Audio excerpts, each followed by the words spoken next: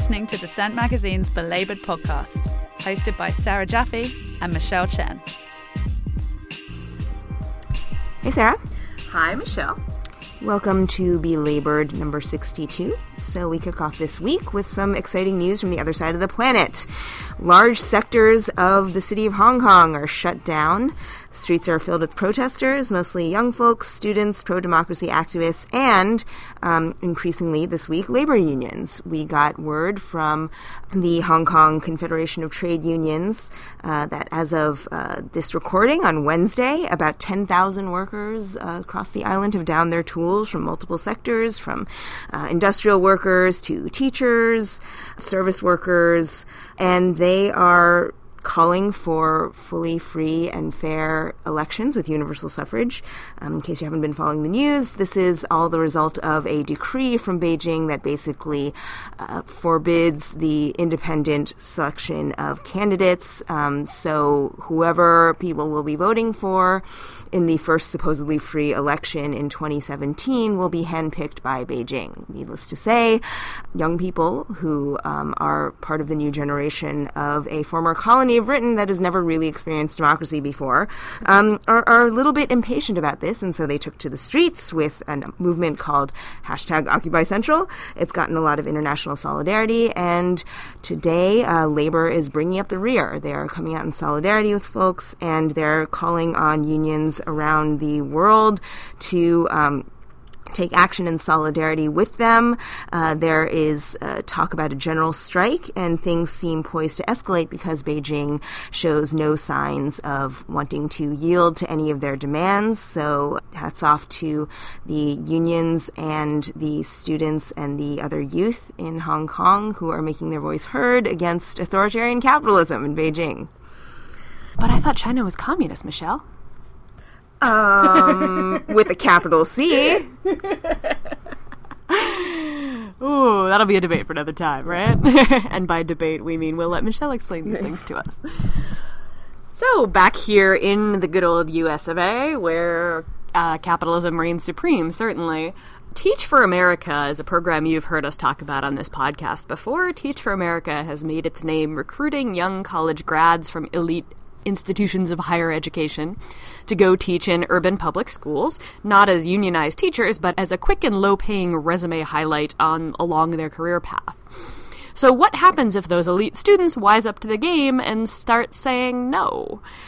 This week, Julianne Hang at Colorlines reports that students at schools including Harvard, Vanderbilt, the University of Michigan, and Macalester College are launching a campaign to demand TFA reform or that it be thrown off their campuses, which is, of course, where it does most of its recruiting.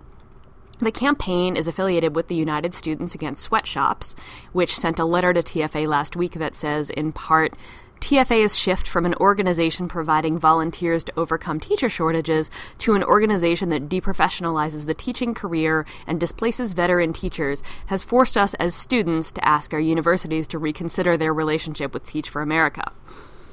Their demands include that TFA send its recruits to places with actual teacher shortages, not to places like Chicago, where veteran teachers have been laid off even as TFA floods in.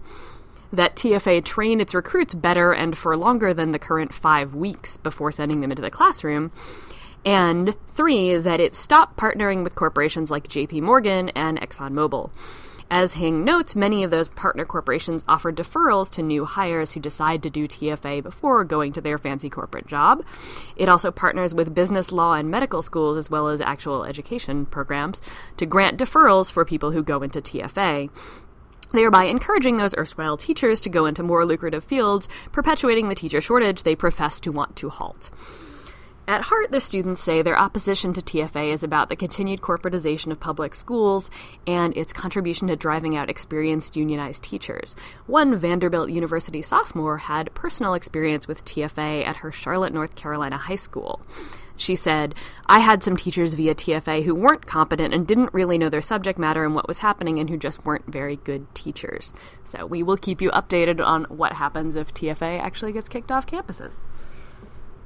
And back in New York and also in Los Angeles, there's been a flurry of action on living wage and minimum wage measures on the state and local level. We've been reporting on those for a few months now. New York City recently, thanks to an executive order signed by Mayor Bill de Blasio, recently boosted its living wage law. Now, this is the base wage that applies to workers who are working for contractors and subcontractors of the city on various economic development projects, things like the various sort of subsidized construction projects, different businesses that got certain subsidies from the city in order to help bring local jobs. And so the idea is that if they're receiving city money, then the city should have some sway in terms of making sure that those workers are treated marginally well. So it's a pretty significant expansion of the living wage law. It will it's especially beneficial to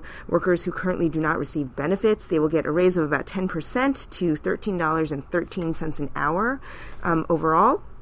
The modification of the wage law, which, by the way, former Mayor Michael Bloomberg steadily opposed throughout his tenure, it now expands the coverage to about 18,000 employees across the city. That's about 70% of all the jobs at businesses that receive economic development financing from the city of New York. But when you think about it in terms of the overall New York workforce, that's really just a drop in the bucket. Nonetheless, it's an important symbol, and it can add pressure to the Cuomo administration to put some energy behind a statewide initiative to raise the minimum wage from the to a relatively paltry $10.10 an hour, but still a raise nonetheless.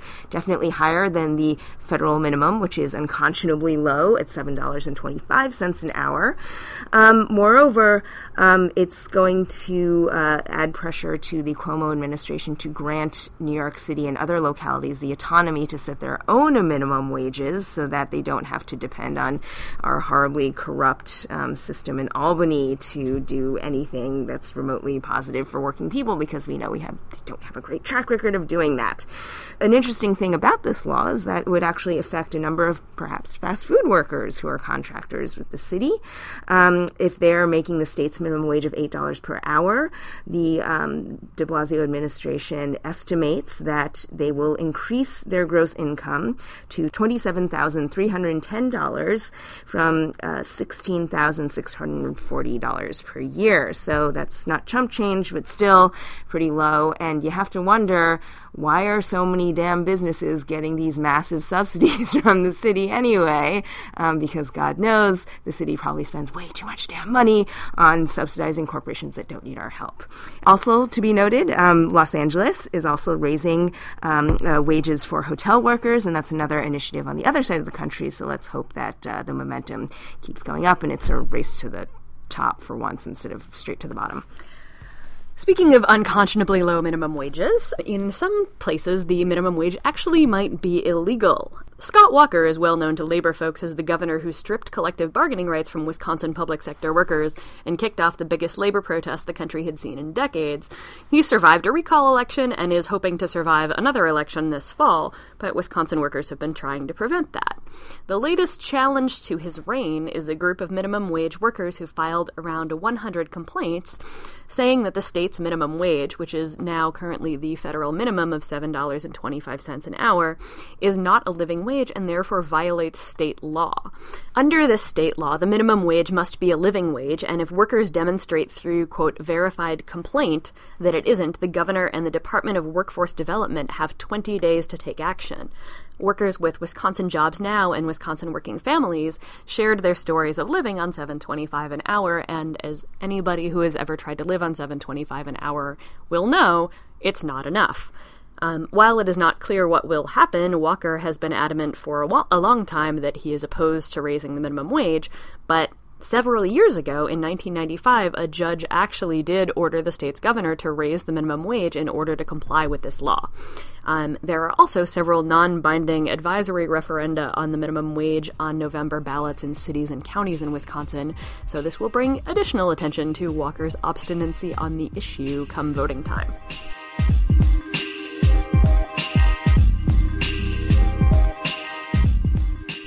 So last week, I was a speaker on a panel discussion for the book Feminism Unfinished. It is, quote, a short, surprising history of American women's movements. And it is sort of a pluralistic, wide-ranging look at the past century of feminism in America. It was written by Dorothy Sue Cobble, professor of history and labor studies at Rutgers University, Linda Gordon, professor of the humanities at New York University, and Astrid Henry. She is a professor of gender, women's, and sexuality studies at Grinnell College. It contains some interesting insights on women in labor in particular, so we're going to play you a few excerpts of those, and we're going to start with a little talk from me. I was actually the intro speaker, so I ranted a little bit about my angsty early history with feminism, and then Dorothy, Linda, and Astrid spoke about their own work and their history on women, labor, and where the movement is going next. The media was abuzz this week with chatter about Emma Watson's speech at the United Nations, in which she asked, why has the word feminism become such an uncomfortable one? Which was interesting because I thought the framing of her speech as well as her presentation was aimed explicitly at making the word feminism much more comfortable. And that got me thinking about why we should expect in this day and age for feminism to be comforting, or for that conversation to be somehow soothing or reassuring, or designed to not alienate people.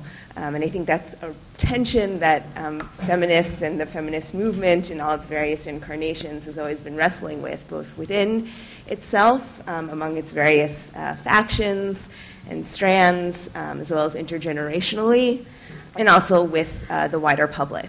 So, and then I thought about, Emma Watson, she kind of invokes the whole trope of Harry Potter, and she's sort of in an interesting pop cultural position because she is sort of a girl and a child, and yet she's also this emerging woman, and she's sort of, we're watching her as she defines herself in life and on screen for us. And I thought back to my first encounter with, I would say, the language of feminism, or with maybe the ideology of feminism, though I don't really think I had a name for it back then. And I remember when I was in 8th grade, I had actually seen an ad in 17 magazine. So yes, I'm beginning this talk with an anecdote about 17 magazine. Not a good way to start off a feminist lecture, but so that was me. And I saw an ad soliciting volunteer writers for a startup publication back then. It was actually on a real piece of paper. It was called the New Girl Times, and they were asking for volunteers. It was a short-lived publication. I don't even know how long it went on, but they were asking for contributors to their inaugural issue, and I was kind of a budding writer. I was working on my first zine at the time, and just starting to get into the world of what I thought was publishing on my Mac Plus. And then I wrote, and then I got an introduction to the magazine and sort of a preface on what it was intended to be as a project, and I was really struck by the sort of syrupy language that it invoked, and it was sort of a very girly, what I thought was girly, attempt at making feminism palatable and appealing to sort of the tween generation, which was, in the 1990s, just sort of emerging as a consumer group then. I wasn't thinking about all of this as I was 14 years old and looking at the introduction, but something about it struck me as off. And then I went to my computer and I typed out a sort of an angry screed about why I was so offended that this publication with the audacity to call itself the New Girl Times was trying to do this cutesy thing, that they were taking women's issues and sort of dumbing them down and making them sort of fun and carefree and sort of teen magazine-like. And I published it in my zine, and I did sort of like a mock-up, I did sort of a send-up of the publication itself, because I kind of I was into cut and paste then, because that's how you did zines, if anyone remembers those, and I took the logo, which was actually a mock-up of the New York Times logo, and so I just had this complete screed making fun of this publication, and I I was angry, and then I sent it to the publisher of this publication and kind of like awaited her feedback. And she wrote back with just like a single sentence and said, I understand you won't be writing for us. I was deeply upset by what you wrote. So that's that. And then I think I felt a pang of embarrassment. And I was sort of like, why did I do that? But then thinking about it now, I was an angsty teen and I was just blowing off steam. And I think I wanted to make a point about why feminism was silly then. And now that I look back at it, it sort of strikes me as my first encounter, not just with feminism, but with also the ambivalence that surrounds feminism and kind of the internal conflict that is kind of inherent in it, especially in the way that people of my generation have inherited the movement and all of its political trappings and its language. So, and I think that even though I was sort of denouncing this version of feminism that I thought was faux feminism, I was at the same time also claiming feminism for myself, even though I didn't really know what I was doing. And I wouldn't have called myself a feminist then. And I can actually think of very few instances in my life so far in which I've actually actively stood up and had to proclaim that I am a feminist for anything. So with that anecdote, I just wanted to sort of think about that, and maybe that'll help sort of situate where we are and maybe get you guys thinking about where each of you are in terms of at what point did you encounter feminism as an idea, and in what ways have you kind of wrestled with how to define it for yourself and to take ownership of that culture and that ideology.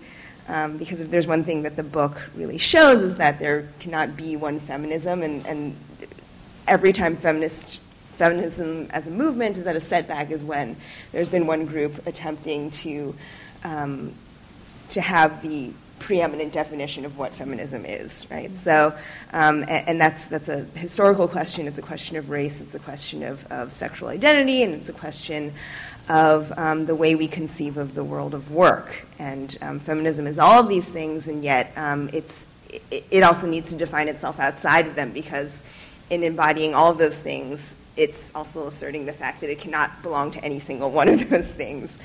So moving away from the New Girl Times, I just wanted to go back to sort of where we are in the contemporary sort of feminist debate. And I thought about contradictions that come up now that we see every day, sort of playing out in the media. And I wanted to quote Brittany Cooper, her recent essay in Salon, and she was weighing in on this sort of perennial internal debate about whether feminism is dead, and we've spent lots of time in the book and also talking amongst ourselves about, of course we all know feminism is not dead, otherwise we wouldn't be talking about it, but of course we need to go through this exercise, this ritual cleansing every few months or years or so about, is feminism dead or not. And so Brittany Cooper weighs in and she says, and she talks about race and feminism in a way that I thought was really trenchant. She says, and she talked about the difference in the way black women and white women will conceptualize feminism in their mind and how they relate to it in their everyday lives. And she says, our feminism looks like an end to police repression of minority communities, access to quality public schools that do not expel our children for minor infractions, and an end to the prison industrial complex, which locks up far too many of our men and women, fracturing families and creating further economic burdens when our loved ones are released. We need comprehensive health care and access to abortion clinics, but we also need a robust mental health care system that can address long centuries of racist, sexist, sexual, and emotional trauma.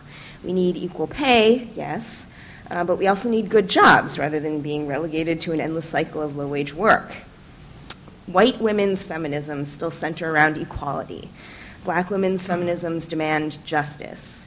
There is a difference. One kind of feminism focuses on the policies that will help women integrate fully into the existing American system. The other recognizes the fundamental flaws in the system and seeks its complete and total transformation. And I'll leave it to you to figure out which side of that spectrum, you find yourself identifying with more. And that's, of course, it's completely your choice and a question of where you are in life. But I just wanted you to think about it as a spectrum, right? She's posing a binary here, but she's not forcing anyone to choose. She's asking for an inclusive dialogue. And she feels that the more voice the other side is given, right, that often comes at the expense of the voices of people who have long been disenfranchised. Yes, because they're women, but also for various other reasons, right? And we don't always think about that. And to be conscious of that is also part of what it means to truly be feminist and to claim that for yourself. And in the book, Professor Cobble, she writes, just as tax cuts for the 1% do not produce a higher standard of living for the 99%, so the increased number of women at the top does not necessarily produce gains for women at the bottom. There is no trickle-down effect. And I think about what my podcasting colleague Sarah Jaffe has said about the myth of trickle-down feminism, which is that we believe in this neoliberal kind of laissez-faire mythology that there is sort of a logic of social justice that naturally flows out of capitalism, right? Or that the free market will come up with the most just solution, right? And that's not really anyone's fault in particular. I mean, I think it comes from centuries of having it beaten into us that, this is the way it must be done, and for real change to occur, then there's this sort of like march of progress that every single institution has to go through, whether it's the economy or domestic life or law or systems of, bias and subjugation. And so 2 thoughts I wanted to leave you with now are these questions and conflicts that kept recurring as I was reading the book. In all 3 of the sections that you wrote, going through time. And of course, we should wonder why we keep coming back to these questions, because they seem unresolvable even after, more than a century of feminism. So one is protection for women versus absolute equality. We saw this with early advocacy on women's equality with the President's Commission on the Status of Women, and labor feminism, which advanced kind of a socialist vision of feminism. And there's this constant tension between identity of treatment, so-called, right, not being the same as actual equality, right? And of course, actual equality not being the same as equity, right? And this goes back to the question of what is justice. And the second question I wanted to leave you with is how do we prioritize rights, right? If we accept the fact that not everyone in the world is starting from the same place, and that's why we need social movements so that people can move from one place to another, right? How do we triage, kind of the struggles that we approach? And that's not to say that we need to choose our battles all the time, but how can we have them coexist in harmony with each other without forgetting about one or pursuing one at the expense of another or in contravention of the other, right? So, we had this between the suffragettes and the abolitionists over 150 years ago, and now we have sort of the intergenerational conflicts of third wave and the next wave of feminism or whatever the post-feminist world that we live in. And of course, this reflects on global questions, right, of not everything is proceeding on some sort of teleological timeline of economic progress. And of course, the progress of one country comes at the expense of another in many cases. So, again, is feminism really whatever we define it to be, as we've often been told, at least my generation has? Or is there a certain ideology of feminism? Is there a moral, ethical through line that we all need to keep in mind as we build this movement and make it more diverse? We now will have brief comments from the 3 authors of the book. Dorothy Sue Cobble teaches at Rutgers University, where she is Distinguished Professor of History and Labor Studies. Linda Gordon is University Professor of History and Humanities at New York University. And Astrid Henry is the Louise R. Noun Chair of Women's Studies at Grinnell College. I want to take a few minutes just to talk about the women that I write about in my chapter. I think the agenda that they pursued for the 50 years that I write about, it's actually a 50-year period that for a long time people called, it was the doldrum years. It was, can you imagine this, a whole half century of feminism when there wasn't supposed to be anything happening? It turned out there was a lot happening from the 1920s right into the 60s. So I want to say a few words about those women because I think what they fought for, which was an inclusive agenda of women's rights and social justice, is very much back on the table today. And I think the way they went about it, their strategies also, we should look back to and resuscitate. Okay, so I did want to save a minute to talk about some women and folks not in this room. I think we're at a very particular moment right now, a very promising moment. The New Republic calls this an unprecedented moment for feminism, a game changer, a tipping point. I think the question really is how we can take that enthusiasm that I see erupting all around. The surveys now show that women under 30, close to a majority of them, identify as feminists. Celebrities are coming out of the closet every day to claim themselves as feminists. So the question really is how we can take that enthusiasm and move it to the next stage. And I think that the women that I write about have something to teach us about this. They argued that it will take a movement. And I think that's part of what inspired this book. It's not just going to be about individual women making it into the corporate boardroom or individual women moving into politics. It's going to take a movement. They also argued that it would take a diverse and inclusive movement, and so many of our panel's speakers have made that clear.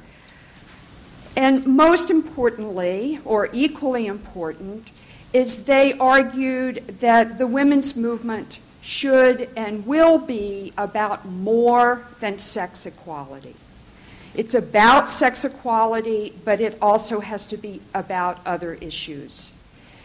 They looked to the labor movement at that moment in time and to the civil rights movement because those were the two huge progressive movements that were making massive changes.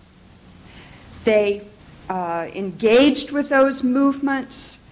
They also pushed for women's rights. One reviewer has said that this was a group of women that were not feminists. Well, let me just go on record to say they were. They introduced the Equal Pay Act in 1945. They reintroduced it every year until it passed in 1963. They pushed President Kennedy to establish the President's Commission on Women. That commission called for universal child care, for legislation that would make it more possible for workers to organize and challenge corporate power. A whole host of things that I think are very much back on the agenda. It was a revolution that was unfinished, and what's exciting for me is to see some of those things being back with us and being pursued. I look around and we know there's progress on so many of these issues. The living wage ordinances, paid parental leave campaigns, new attention to child care and elder care, fast food strikes, fair scheduling. So these issues are back with us. I think we also need to look to that movement to think about how we create movements that are inclusive. If we're going to make a better world for women, I don't think we can do that without making a better world for all. Thank you very much. When the left first became a political term and a proud political term, and that was in the French Revolution, as I'm sure you all know, feminists were very importantly involved. And that has been the case in every progressive movement since then, and it still is. Feminism has, of course, developed in a variety of ways. There are even Republican feminists, and I have read that there are Tea Party feminists, and I recently learned from my own research that there were feminists in the Ku Klux Klan. And these come under the rubric of feminism because they believed in equality with men. just like Dorothy Sue just said, I think the three of us came together out of a sense that we wanted to talk about a stream of feminism that had much larger ambitions. And that's pretty ambitious because even equality with men is pretty far from where we are today. We wanted to think through the career of multiple and very capacious definition of feminism over a fairly long period of time, and to do that in a short book, and one that is not particularly a scholarly book. There are not many footnotes. We are trying to write for a very general audience. It'll be up to you whether we have succeeded in doing something useful with that, but I want to just try to enunciate in some very general terms what I think the three of us came together about, and that is that we find feminists everywhere. Sometimes they worked in groups with only women, but often they were in groups with men. They were in Occupy, and they are prominent in the movement against climate change. They are in every anti-war movement throughout the world, but they're also in every anti-colonial and anti-imperialist movement, even when that has sometimes meant fighting. Feminists actually led every struggle for child welfare, for public health. They led everywhere in the struggle for universal free education. They are working today to reform every religion on the planet. They have been the backbone of every anti-racist movement in the United States, starting with the abolition movement in the 19th century. And today, women, together with immigrants, I think, are the best hope there is for a strengthened labor movement. I'm mentioning these movements that are not usually defined as feminist not because I want to diminish the importance of issues like rape or abortion or sexual freedom, but instead I want to suggest that I think what this all amounts to is a very radical statement, and that is that male dominance plays a part in all of the world's violence, injustice, and suppression of human potential. Feminists have never been perfect. They never all agree with each other. Probably agreement isn't something that they should even strive for, because I think there's plenty of evidence that a variety of different movements can have as much, if not more, of an impact than trying to universalize and pull things together. But the last thing I would say, just harking back to something that Michelle opened with, is that it's really time to push to reclaim and make comfortable the word feminism, not because of what it is as a word, but because of what it is as a concept of how much work there is to be done in the world. Anyway, thanks a lot.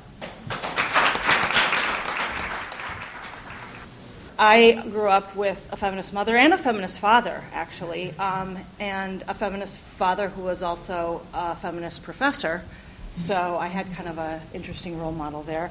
And I grew up identifying as a feminist from a really early age. My mom said she could remember me using that term at 6 years old. So I am part of that generation who kind of took it for granted. And it was only actually later in college, and particularly in the early 90s, when I started reading people like Katie Roiphe, who I'm actually thinking about a lot lately with all this stuff about rape on campus again. I'm sort of thinking about generational shifts even from 20 years ago. I started realizing how intense my own relationship was to feminism, and a kind of identification, much like Jennifer's, to this earlier wave of feminism, the second wave, that I very much, fell in love with, identified with, and sort of had that sense of, why couldn't I have lived there? In that time, it would have been so exciting. So that's sort of where I started getting interested in this work. And probably one of the things that's the most difficult about writing my section, and I think the reviewer in the Chicago Tribune review that came out yesterday called it a daunting task, was to try to write about the present is very difficult. It's difficult to know, where you're going to start it, where you're going to end it, how you're going to frame it. And that was really, I think, one of the challenges that I had. And ever since, we sort of wrapped the book and it was finished, more or less, so many things keep happening. Just this last week, I feel like, oh my God, I should have talked about that in the book. So it's hard. It's hard to write about the present, I'll say that. So I kind of wanted to start with that.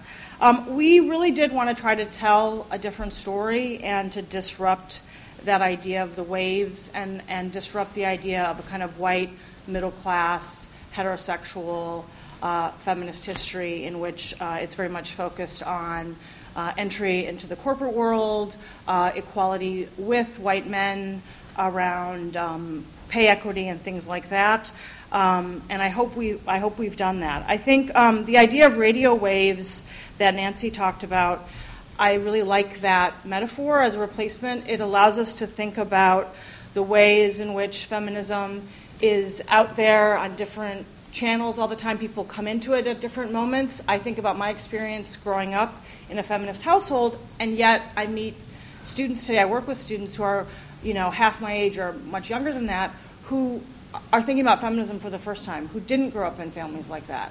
So it's this weird thing where feminism is both old for many of us, but it's always new for many, many people. And I think that that's the waves metaphor kind of prevents us from seeing that, the way that for many people they're discovering feminism today for the first time in the way that people describe doing with those click moments in the 60s. And I think the radio waves helps us to think about that we're kind of tuning in to different radio channels at different times.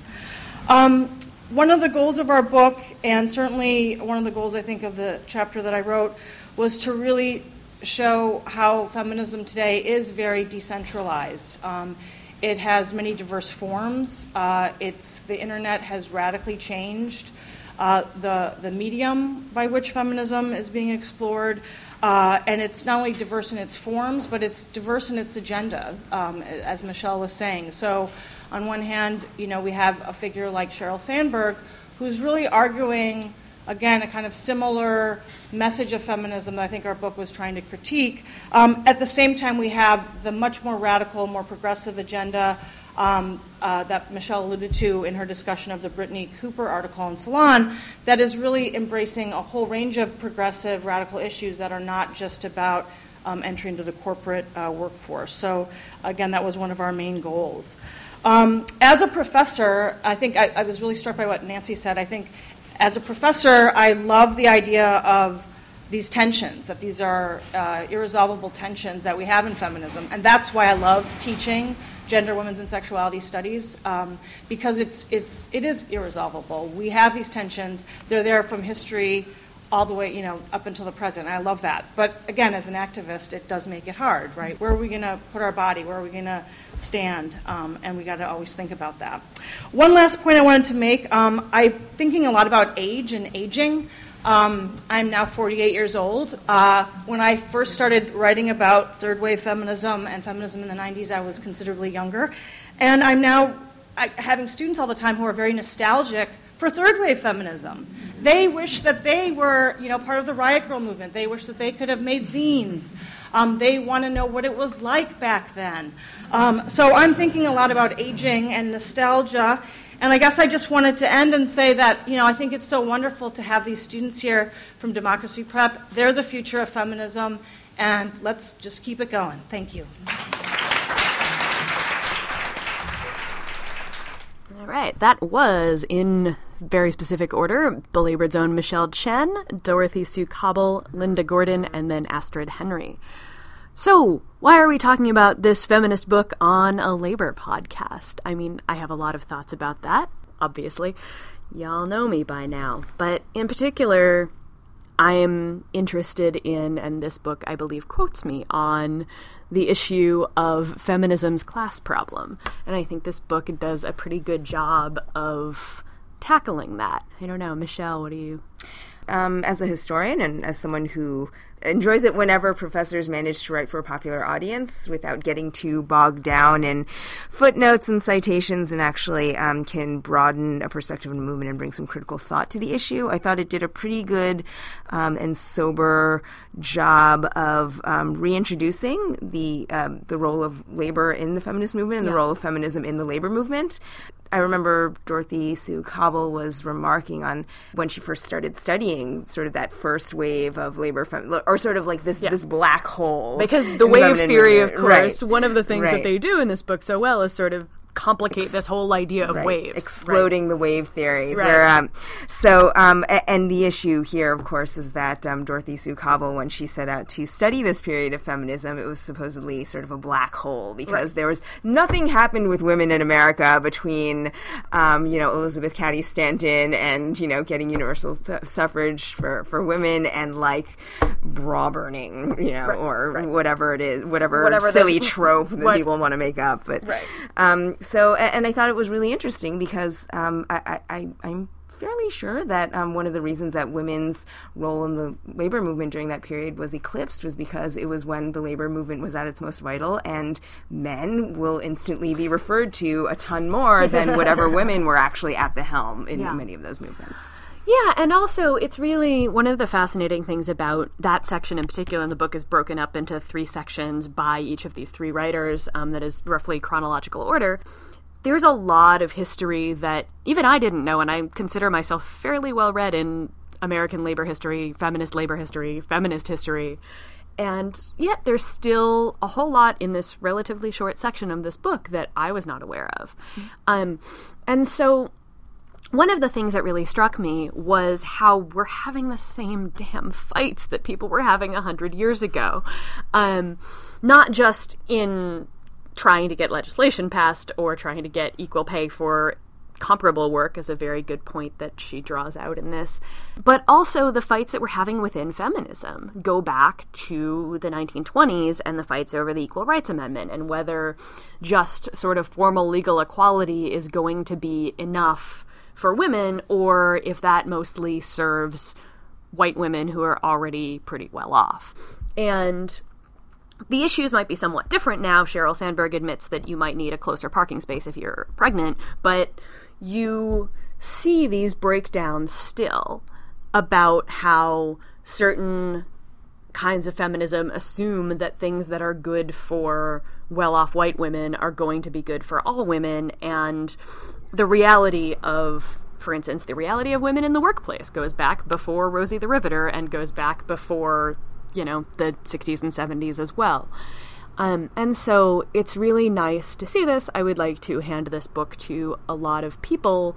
I would teach this in Feminism 101, were I in charge of teaching a Feminism 101 class. Yes. But one of the things I actually want to go back to is something that you said in your talk. You brought up Emma Watson's recent speech at the UN and this idea of making feminism comfortable. Yeah. And comfortable for men in particular. Yeah. And I think that Emma Watson, Poor Emma Watson, yes, we're going to pick on her. To be fair, she was going in front of the world's most powerful people and trying to, come up with a somewhat palatable, mediagenic feminist message, which is no small feat. But one of the things that she posed to the crowd was, she kind of conceded that at times in her life, things that she has done as a woman have made people uncomfortable.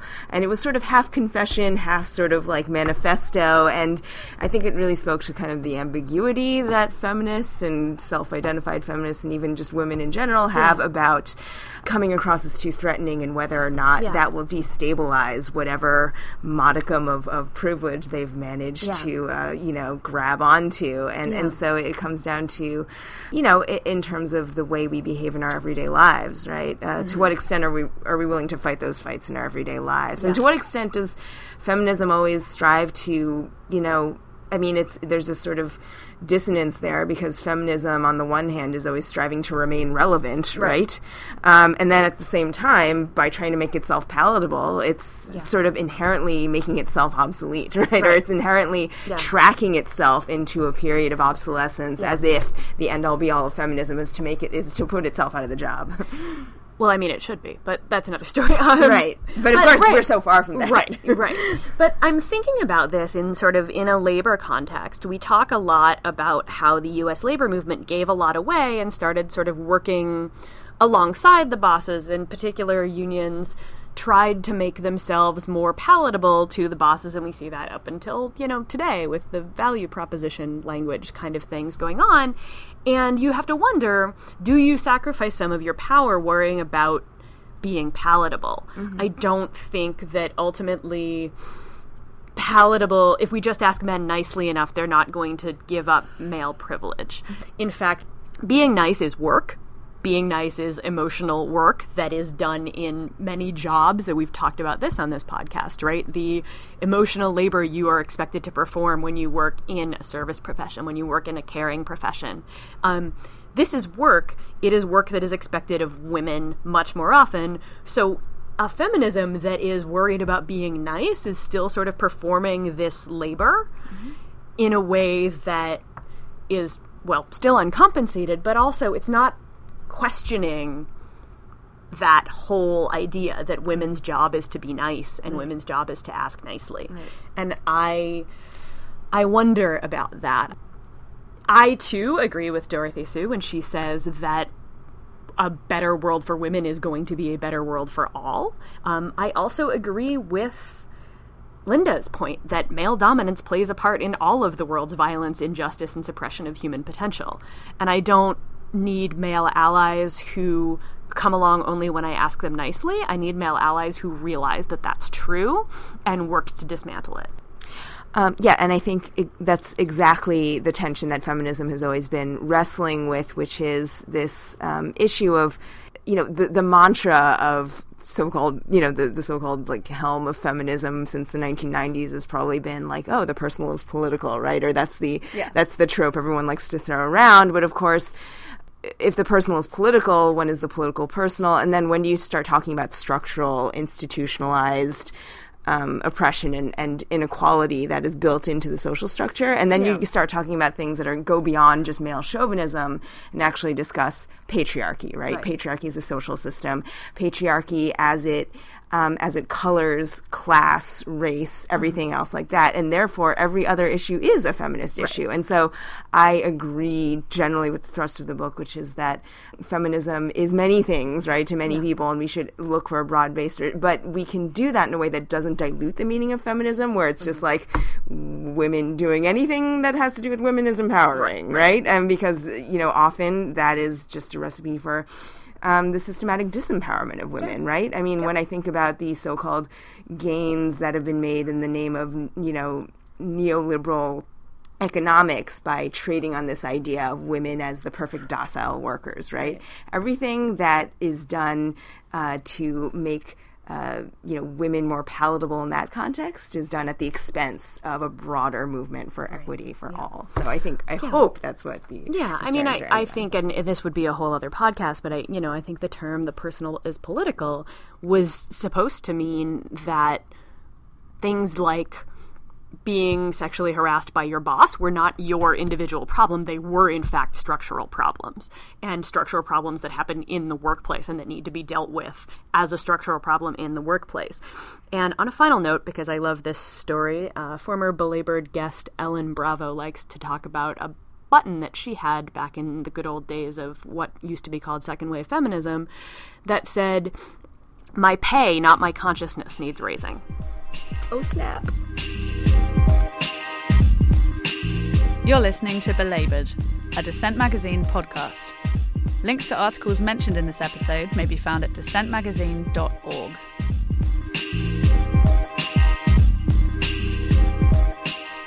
It is everybody's favorite time of Belabored when we say, "Arg!" I wish I'd written that.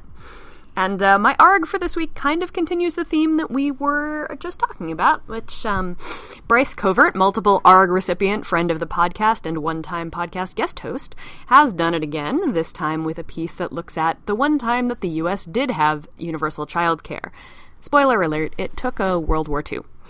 The Lanham Act, she writes, was intended to fund infrastructure programs needed for the war effort, but that was interpreted to include child care. Amazing! Acknowledgement that childcare is infrastructure.